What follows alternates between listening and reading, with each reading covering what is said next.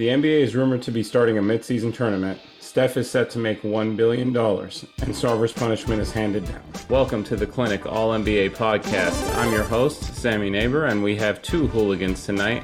JJ, how you doing, my man? Feeling good, feeling great. How about you, Sammy? Can't complain, man. Football's back. The Chiefs look good. The Clippers might be favorites. What else can I ask for? John, speaking of LA teams, how are you doing? I'm great. You had me, except for that Clipper part. That's nonsense. Just wanted to toss that in, you know. All right, let's kick it off. So, the NBA is reportedly following the WNBA's lead with a mid-season tournament. According to Shams, the current framework of the tournament is saying that it could start as soon as not this coming year, but next year. It would have cup games through November, 8 teams advancing to a single elimination final in December, and the other 22 would continue with the regular season. The tournament would take part as part of a normal 82-game schedule with one extra game for the two finals teams.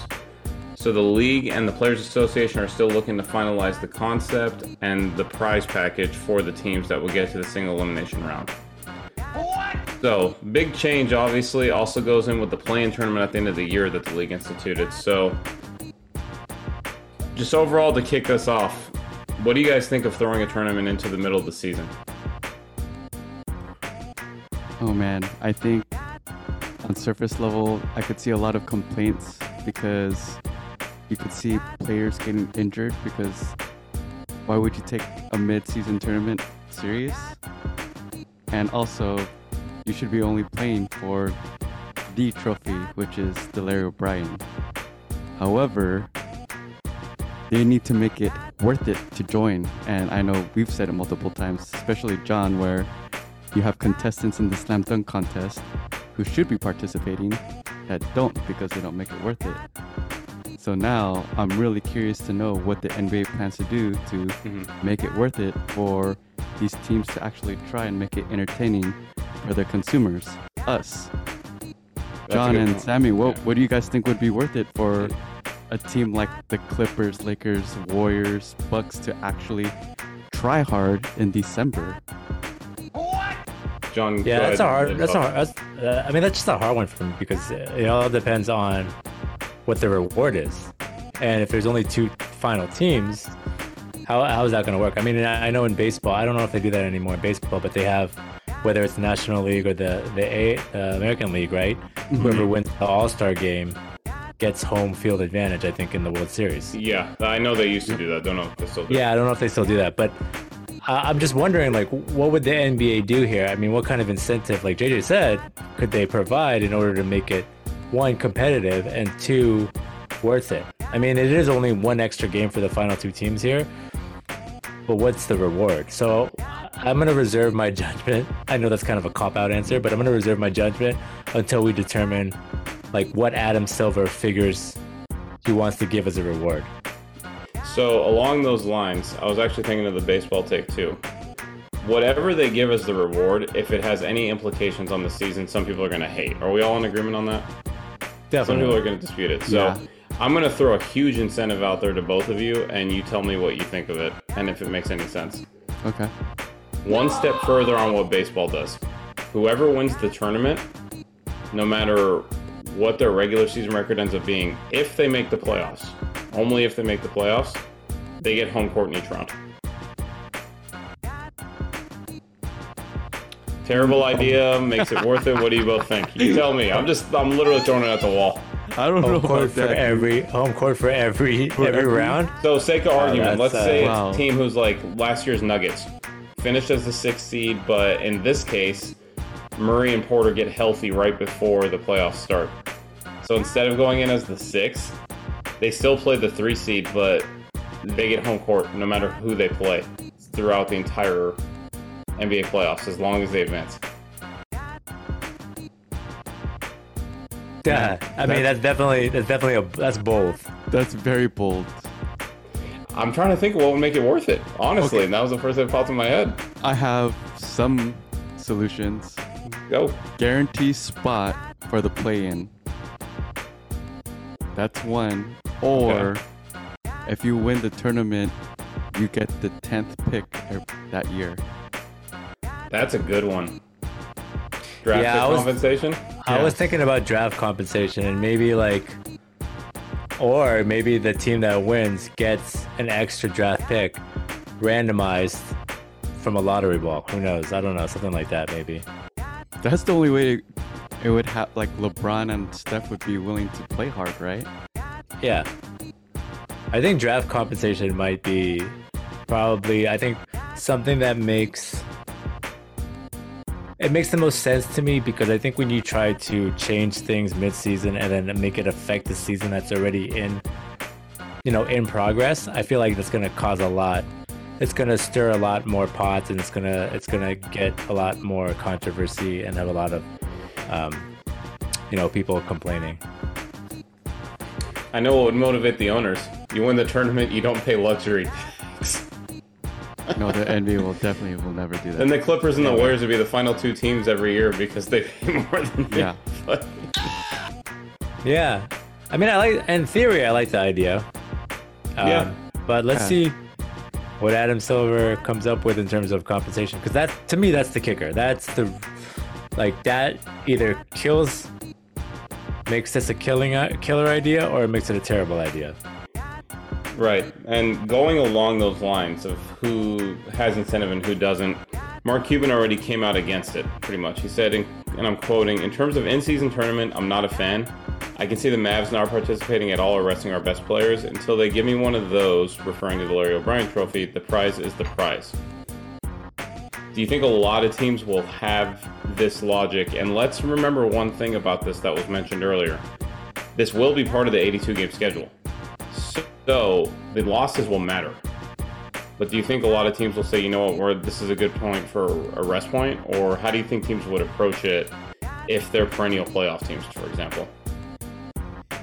Well, the way that it's structured is going to play an imperative part if players are going to rest, because you're essentially in a tournament, you're playing, I would think, the best of the best, right? You would hope, yeah. You would hope. So that's going to actually affect the strength of schedule. You think about it. I will say this: if the compensation ends up being one extra replay challenge in the playoffs, I'm about to send Adam Silver a complaint letter.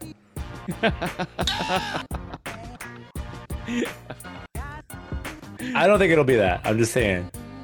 Can you imagine? That would be completely awful, dude.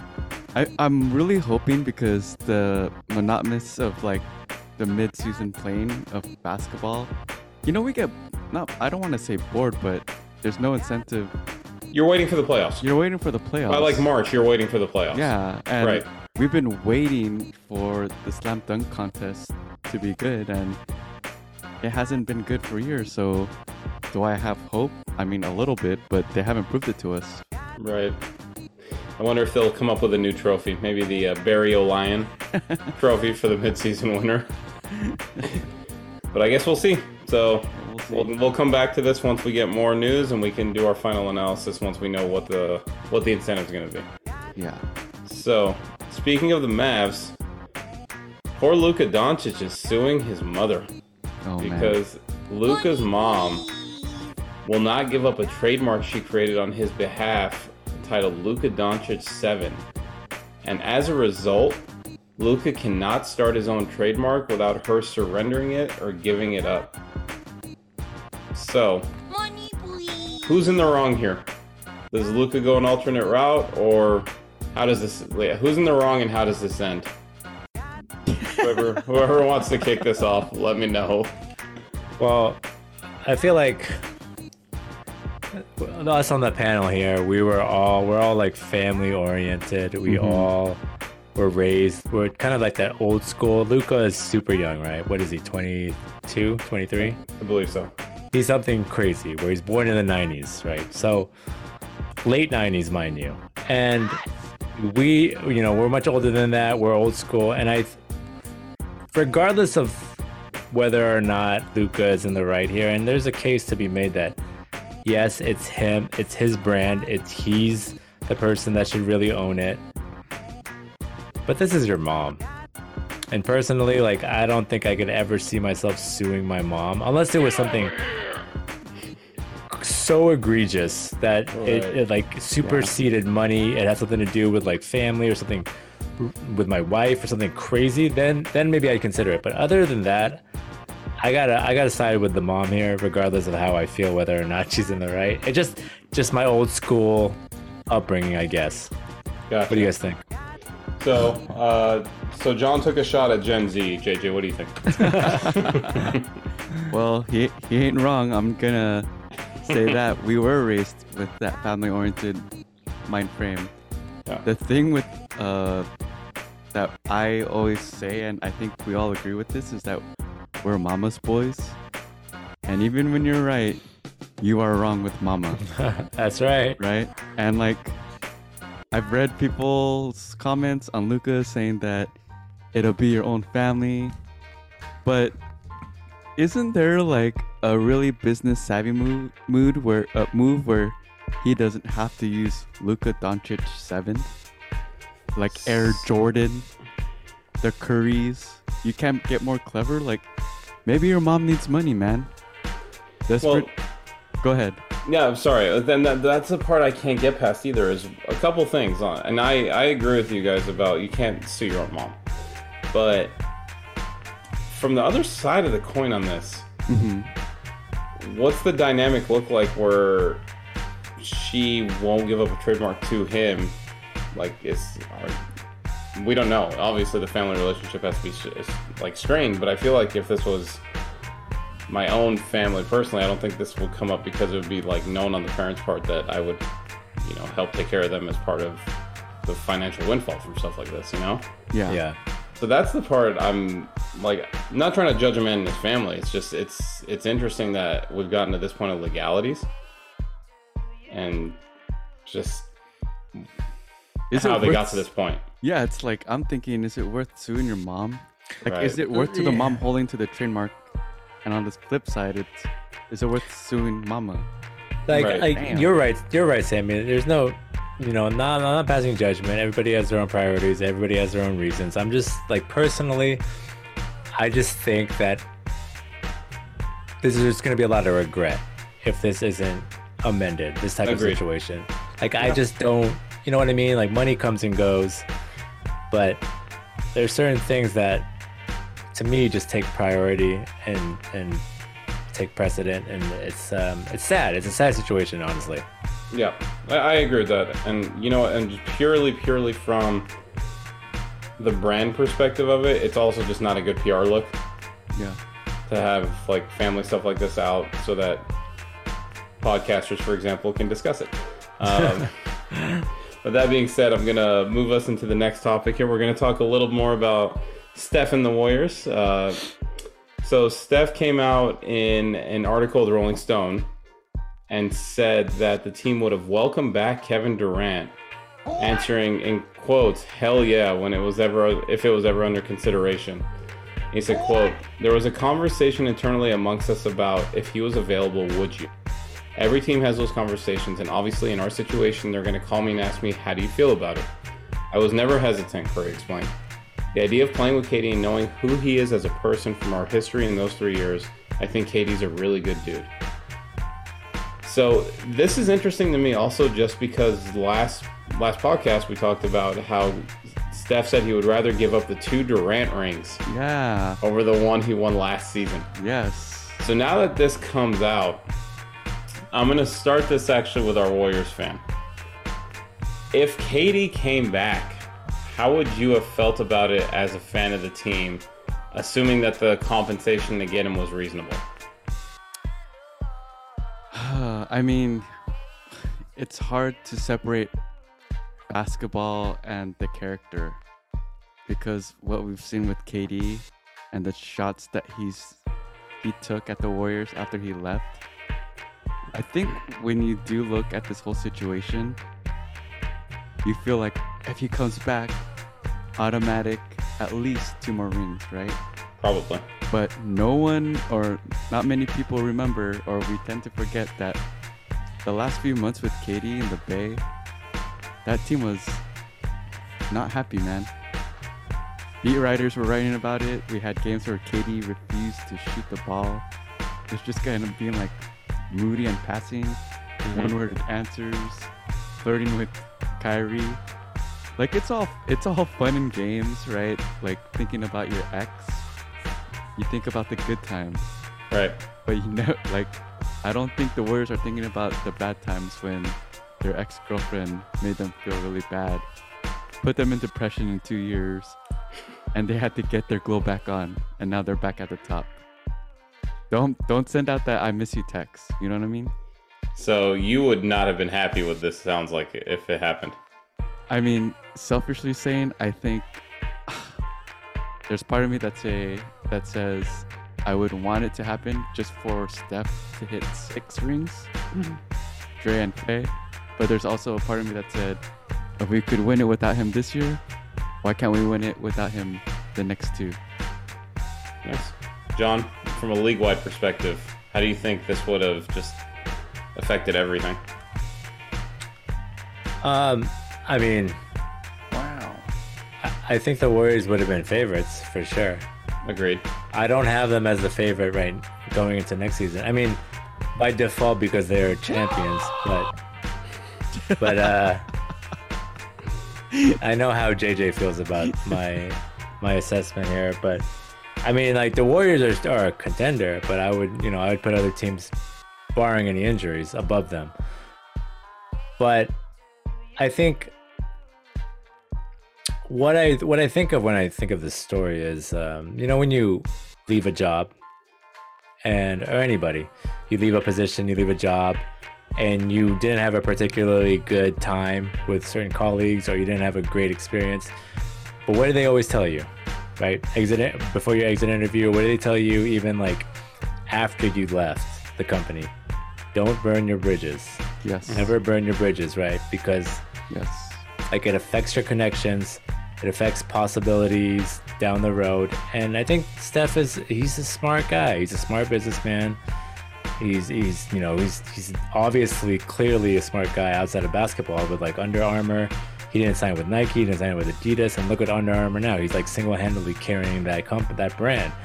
And we're gonna go on to a topic next that Sammy's gonna touch up on next, and you'll understand why. But he's just an intelligent dude, and I think he knows what he's doing here. He's not burning his bridges. He's making sure he's just saying the right PC comments.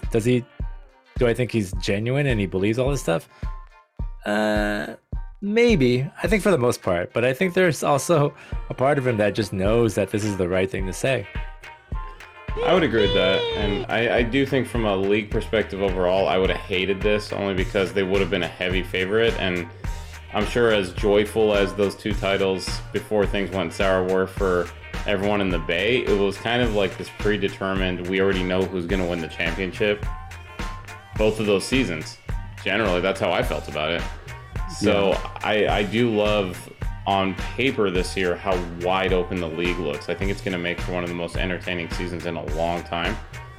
And having that is that's something that you would assume ratings will be higher, more people will be interested. I think it's better for the league, kind of similar to how we don't have like full-on super teams anymore. So definitely glad it didn't happen in that regard. But from there, as John mentioned, let's go into one more comment about Steph. In that same Rolling Stone report, it came out that he is poised to sign a contract with Under Armour worth potentially more than $1 billion. His initial deal started at $4 million a year in 2013. He renegotiated it up to 20.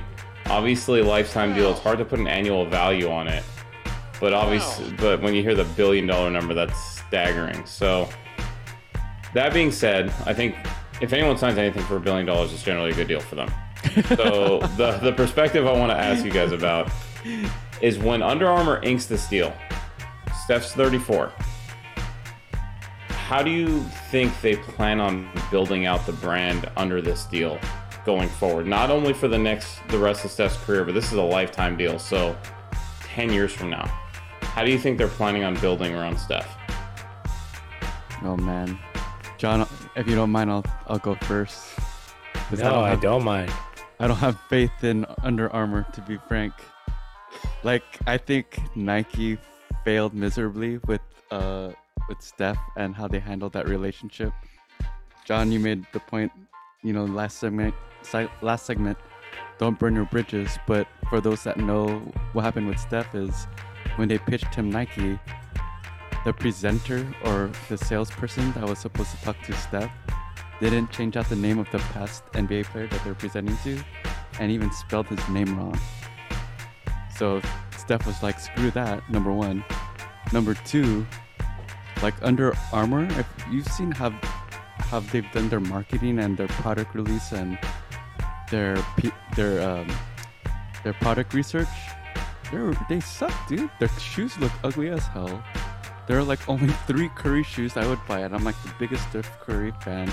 When I wanted to buy the Night Night shirt, they sold it for one release under Shoe Palace, and I had to find out through the cuts of Instagram. It's like, damn, Under Armour, like I thought the way that Reebok handled Iverson was pretty poor.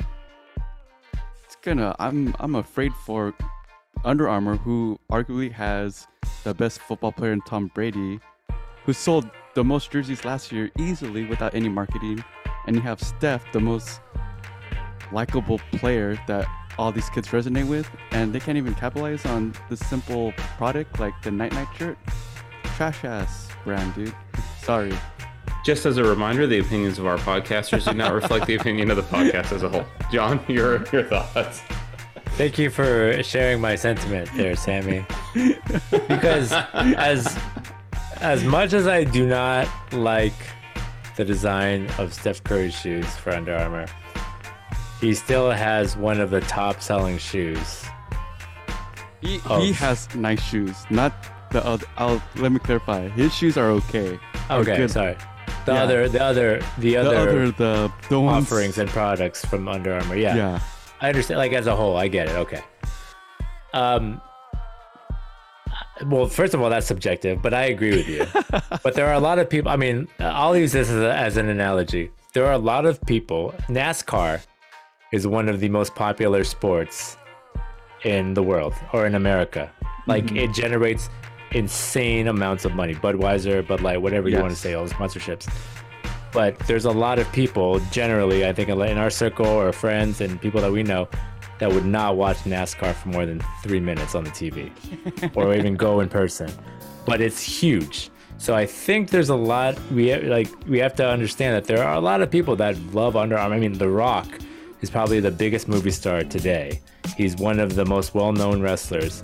He is a huge spokesperson, probably the biggest, other than Steph Curry, biggest advocate for Under Armour. Him and Tom Brady, I think, is also Under Armour as well. Correct me if I'm wrong, Sammy. Is that right? I think you're right about that. I believe so. And so, like, I think they're doing just fine with them. The amount of guys that they have signed, and women too. But to answer your question, Sammy, like 10 years down the line, when Steph Curry retires, they're clearly going to have to, I think, improve on their design and their functionality and do things that are not going to be able to be carried by Steph Curry playing basketball at an elite level, because that's part of it, right? You see Steph Curry on the TV making ridiculous shots, doing things that like you would only dream of on a basketball court. And that helps sell shoes. So if he's no longer playing, if he's retired, like you're going to have that Michael Jordan effect where you know, hopefully guys are going to remember him. They're going to show highlights of him, but like that's only part of it. You have to have a good product. And I think JJ kind of is right in the sense that personally, I think Under Armour needs to have better designs. They need to have better functionality. They need to have better products, you know, beyond just like how they feel or the quality of the materials. They need to look good. And a lot of the products don't. So I think that's something that they're going to have to really improve upon. Yeah, I would agree with part of that too. And I think just from a business perspective, you actually hit on what I was thinking, which was the Michael Jordan effect. If you're paying anybody that kind of money, I really think maybe they won't full on branch out like Jumpman did, but they're clearly going to create a line specific, even more so, more extensively under Steph going forward. And I actually do think they might make it its own brand eventually, just because how else do you really keep marketing a player who's been retired unless he has a very specific line of shoes, apparel, that kind of thing? Yeah. I think that's where they're going with this. And they're just starting now. I mean, technically he's been under the brand now for what, 2013, so almost 10 years as it is. This just makes it official. And so when he's 45, I don't think you can release like a Curry shoe under the Under Armour brand to me and it's going to have the same effect. I really think his stuff has to be branded individually for this contract to really pan out for Under Armour. Otherwise, to me, it doesn't make sense. So that's where I went when I saw the numbers and I saw lifetime. That makes me think they're going to go in that direction with him. So we'll see. But the big thing is, if the product isn't there and it's not selling like you guys said, then lifetime might end up being a lot shorter from the Under Armour side than it is from Steph's. So Yeah. So that being said, though, congrats to Steph. Well earned to get a contract of that size. Obviously, it shows the impact he's had on the game and on kids playing the game today. So let's move into one more story here, one more big story, I should say, about active league activities. So Robert Sarver at the beginning of the season was being investigated for workplace misconduct, frankly, some racism allegations, things of that nature. And the league investigated pretty much throughout the season. It almost took about 12 months because that story, I think, dropped right before last season tipped. So the NBA finally announced its punishment. And so they have suspended him for 1 year and fined him $10 million based on the investigation. Part of what was revealed during the investigation is that during his time with the Suns and Mercury, Sarver has used the N-word at least 5 times, quote, when recounting the statements of others. There were also instances of inequitable conduct toward female employees, including sex-related comments and inappropriate comments on employees' appearances. So, excuse me, actually, the story came out in November, so it's been about 9 to 10 months. Now, as part of the suspension, Sarver is not allowed to be around any NBA or WNBA facility, including offices or practice facilities. So that actually might benefit the Suns, quite frankly. But going from there, so let's talk about this. The biggest comparison we talked about before this started that seemed similar was Donald Sterling's allegations and led to him being banned out of the NBA. Given that precedent, is this punishment appropriate, too light, too heavy? And if it's either too light or too heavy, what do you think the punishment should have been? I'll start this off with John.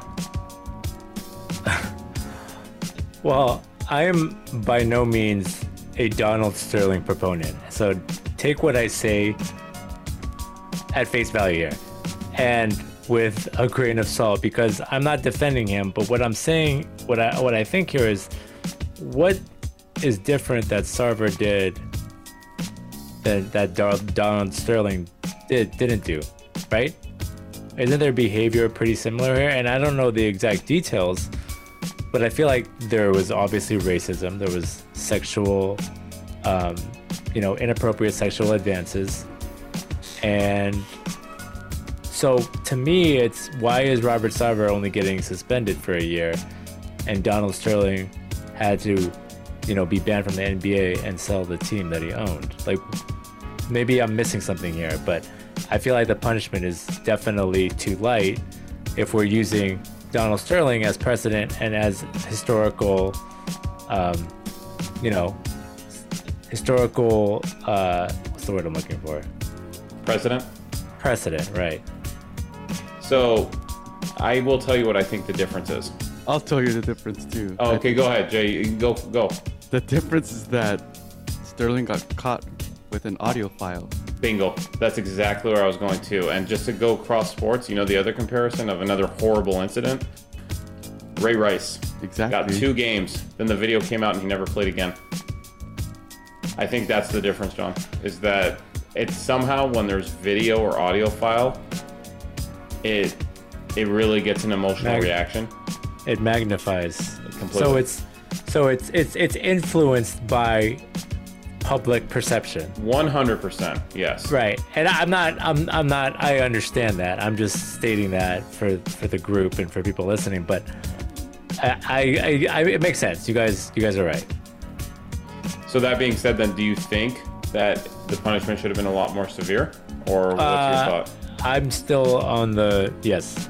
I think that, like, if they're saying that there's no like irrefutable evidence because there's no audio file, there's no video file, then I guess you can make a case for it. But if you're suspending him for a year, there's clearly evidence or some sort of proof that he did the same type of egregious behavior and comments as Donald Sterling. So to me, regardless of whether there's a video or not, I feel like the punishments would still be the same if they have irrefutable evidence, which based on their punishment, it seems like they do. Right. Jay, what do you think? They need to get rid of this guy, man. He needs to sell the team. Right. By him being suspended, sorry my language, but who gives a shit, man? He could still make money. He's still a higher up, arguably the top of the top at the NBA. He's a proven racist, proven sexist, and the majority of the players that bring him revenue are black. This is the same thing that Chris Paul had to go through for Donald Sterling, and I'll rarely say this, but I feel bad for Chris Paul, man. He has to go through this again. Like, if I'm gonna have to criticize someone, I'm gonna also criticize the commissioner, man. This is a bad mistake. He has to fix this ASAP. Inexcusable. You wonder if, as part of the suspension, they're like going to try to be behind the scenes getting him to sell the team off. And even so, I agree with you both. I don't know if they were worried about a legal response and a court battle that they didn't want to deal with. And so maybe that was their approach, is let's suspend him and then see if we can, under the table, get him to sell the team and be done with it. But it is weird because clearly the guy's not a good owner. Even from a basketball perspective, he ruined 3 or 4 Suns teams going back to 07, 08 because he kept selling draft picks. He traded away Joe Johnson. Like, he cost the team there. By all accounts, based on the sport, this is not a good dude. Clearly has some racist tendencies. So I don't know how they're going to justify this, but the only thing that I could think of is that they were worried about a court battle. That's the only thing I could see. And with Sterling, because they had the audio, they knew that they had everything they needed. They had the smoking gun to get rid of him. The NBA prides itself in being the leaders in all of the 3 major sports for the civil rights movement, Black Lives Matter, helping out with charity, whatever it may be. Yeah. You cannot have one of the owners like Sarver making decision making for all these employees. Right. So I guess we'll see how this progresses. We'll see if he is still the owner of the team starting next season, or if the NBA is going to try to strong arm him a little bit and see if they can get him to sell the team. With that, we're going to hear a word from a couple of our sponsors. Football fans, the first Sunday of the NFL season is here, and DraftKings Sportsbook, an official sports betting partner of the NFL, is giving new customers a can't-miss offer to celebrate the return of the NFL season. Right now, new customers can bet just $5 and get $200 in free bets instantly. Download the DraftKings Sportsbook app now and use promo code TBPN to get $200 in free bets instantly when you place a $5 bet this Sunday. That's code TBPN only at DraftKings Sportsbook, an official sports betting partner of the NFL. Minimum age and eligibility restrictions apply. See show notes for details. All right. Lately, I've been listening to a lot of hip hop, and it's been great. One reason it's been great to listen to, because I use my Raycon wireless earbuds to do it. Go to buyraycon.com/TBPN today to get 15% off your Raycon order. That's buyraycon.com/TBPN to score 15% off. buyraycon.com/TBPN. All right, fellas. So we're going to play a little game here. The 2022 season, it ended. We're about to begin the 2023 season. And I kind of want to, before we close the book on 2022, I want to look back at the season and think about what were some major milestones. So when you think back, say it's 2033. When we look back at 2022, what are we going to say about this season? What were the milestones and what did it prove or disapprove? So we'll go ahead and start. The 22 season proved question 1, true or false, and why. The legacy of Chris Paul has cemented him as, and I'll pick the adjective, overrated, true or false. I'll start with John first. We'll let the Clipper fan go last. Overrated as the point guard. The legacy of Chris Paul has cemented as overrated. I'm gonna say true because of the narrative around Chris Paul. You know, a lot of pundits and a lot of people have him as one of the best point guards of all time. And I mean, you can make a case for that. Personally, I don't agree with it. But I think based on how he's perceived in the media, I think that is going to be true, that he will be looked at as overrated. All right. Interesting. Sammy? I agree too, based on how you finished that up. I think he will go down as one of the best regular season point guards of all time. But in the playoffs, it hasn't been there. Most years, call it injury, call it he's choked a couple times. But he's been at the top of the point guard list for 13, 14 years now, and he's only been in the finals once. I mean, at some point, you got to call it out. So I go through. All right. Both true for Chris Paul is overrated. Next, true or false question, gentlemen. The 2022 season proved that Greg Popovich is no longer a current top 5 coach, or isn't a top 5 coach. We'll start with Sammy this time. True or false? I'm going to go with false on this, mainly because the Spurs haven't had a ton of talent in a while to compete at the top end. So I don't know if he is a top 5 coach at this point, but I don't know if he isn't, if that makes sense. So I just don't know if we know that because of the talent, and given the roster that they're putting out there this year, I don't think we're going to find that out this year either. But yeah, based on that, I just don't think the talent's been there, so I'm going to go with false. John? Yeah, I'm going to go with false too. I think, like, as a coach, some of the criticism you have as a coach as time goes by, especially with a coach that's been so long tenured like Greg Popovich, you don't lose your instincts as a coach. You don't lose your X's and O's. You still have that. But what I think maybe he might be lacking is that his ability to adapt, especially for these old school, old style fashion coaches, that there's a new era in basketball that's shooting a lot of threes, that's shooting within 5 seconds of the shot clock. And I don't know if Greg Popovich is the type of guy to adapt and play like that. But that's also not to say that he can. I still think he's a great coach. And I think that Sammy's right, that he hasn't had great talent. I would love to see Greg Popovich with the talent that he, obviously that he had with the Spurs for so long.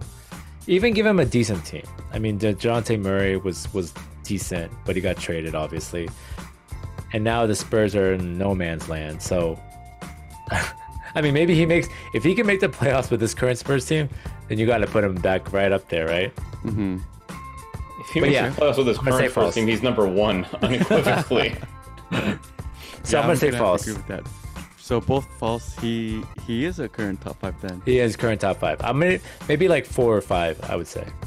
Interesting. Okay. So coach hasn't made the playoffs in the past few years, is top 5. Respect to Greg Popovich, obviously, right? All right, fellas. Number 3, 2022, the death of the super team. So super teams for a while have been in the mix. Championship run. First time in ages, you could argue, they did not have a super team, all homegrown. Is this the sign of the end of the super teams 2022? Anyone want to go first for this open-ended discussion, because you might feel attacked? I think the 3-man super team is dead. That version that the Heatles basically started. Actually, even the Celtics maybe before them started.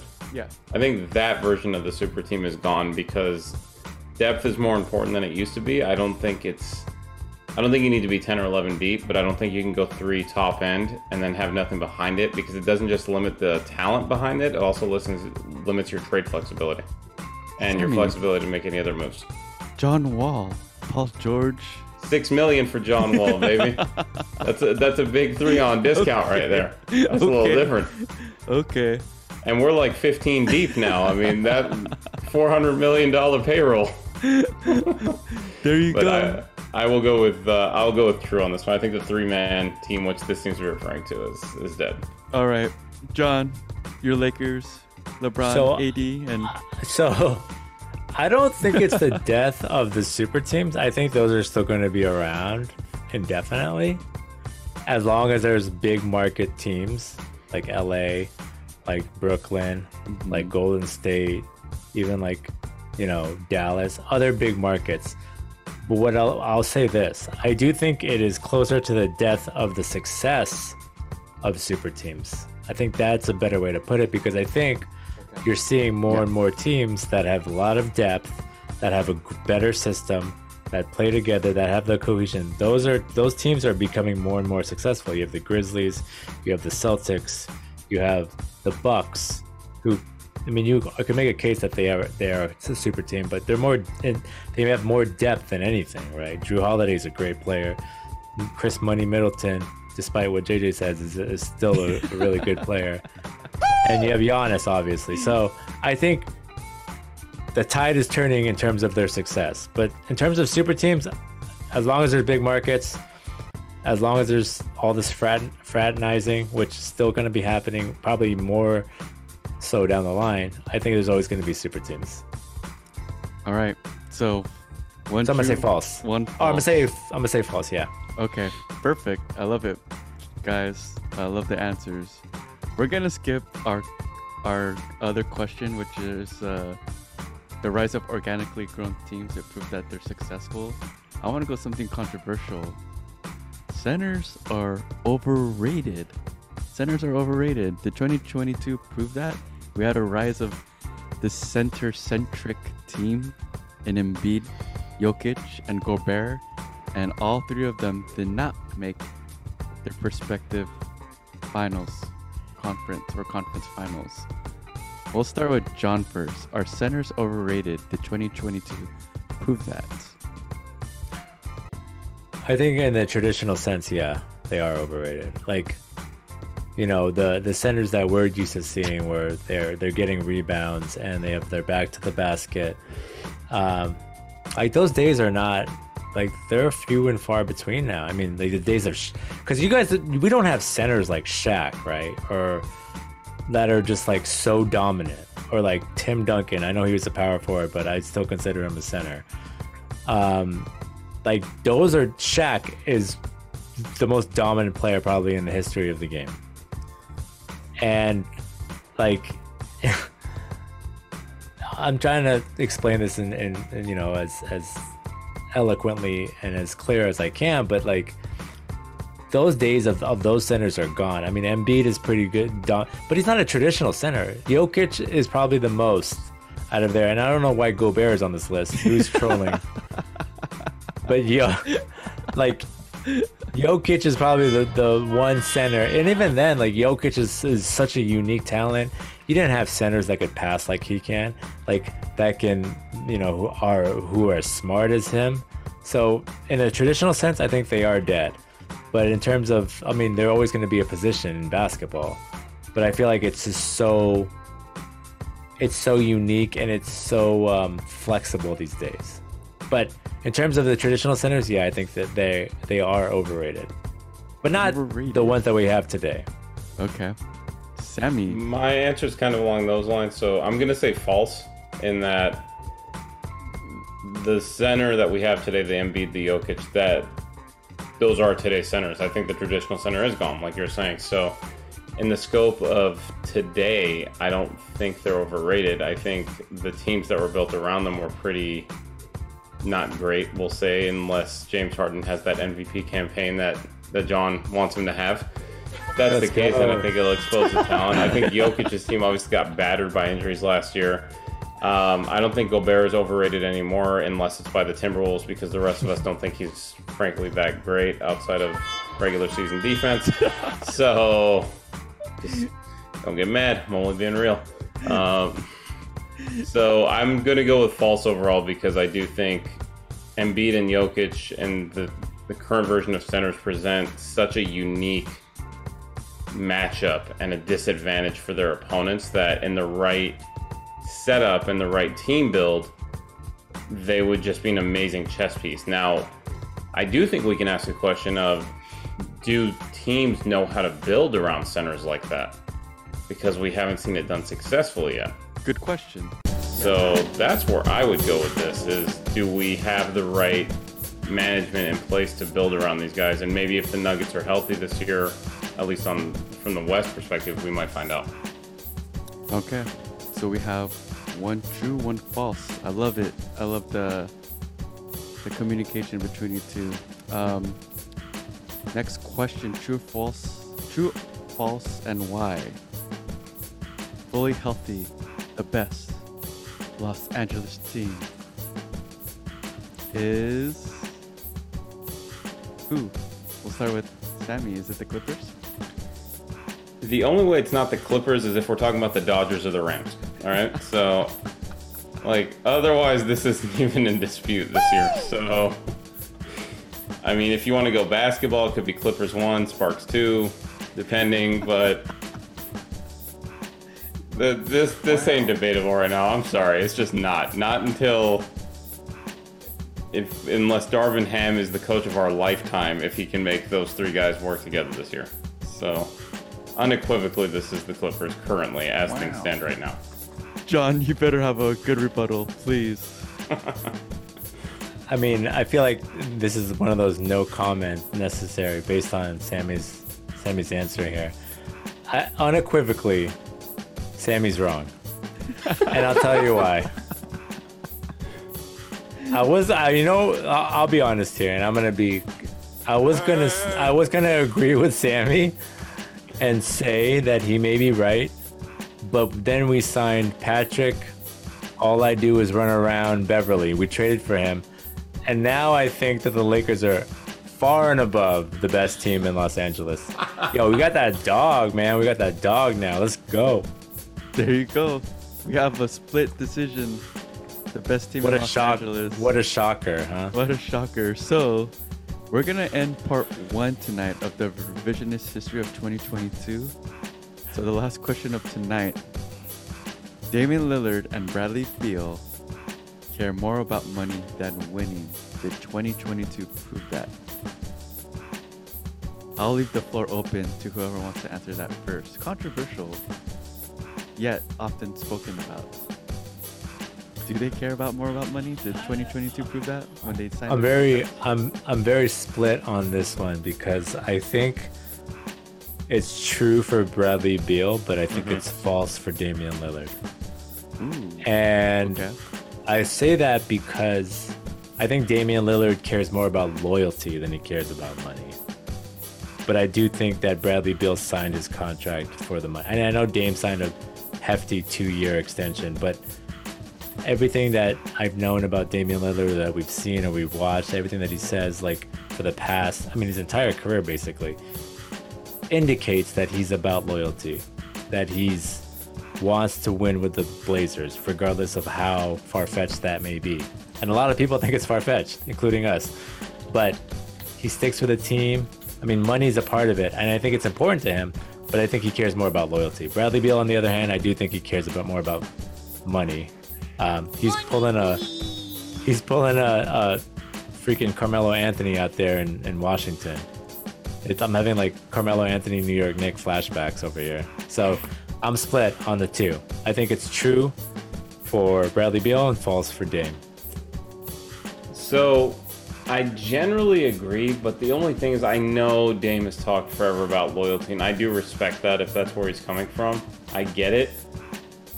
But if I'm looking at the numbers right, he's never signed anything less than a max contract since he's been eligible for one. That's the only thing. So I respect what he's saying. On some level, I do believe it. But at the same time, he's estimated to be collecting $450 million in contracts by the end of 2026. If he wants to win in Portland that bad, I'm not saying he should do this, but if that's the most important thing, do you take a pay cut at some point, even if it's just a little bit? Like over the next few years, rather than your cap numbers of 42, 45, 48, 58, and 63? So that's the only thing that catches my eye about this, is that I know he's talked about the loyalty and that sort of thing, but the contracts always are max. And I'm fully a proponent of players maxing out those deals. It's just it goes a little bit against what he's saying. So because of that, I'm actually going to say this is true. Ooh, I love it. I love that almost each and every single question was split between you two. We might have a tiebreaker when June joins the pod. So shout out to June, who's doing what he needs to do on the job front. So we're going to go ahead and conclude the pod there. Thank you for all of our clinic listeners out there. Shout out to RJ, our video producer. Sammy, thank you for joining the pod, man. Always a pleasure, man. Thanks for picking up the hosting on the second half. Yeah, of course. Thank you for letting me host. John, thank you, brother. Hey, thank you guys. And Chargers Chiefs Thursday. Go Chargers. So, once again, shout out to RJ, our video producer who works hard behind the scenes. Check out our YouTube channel. Remember to rate, subscribe, and review. Like us on our Facebook group page, The Clinic All NBA, and follow us on Twitter at Clinic All NBA. I'm your host, JJ. Good night, everybody. Much love.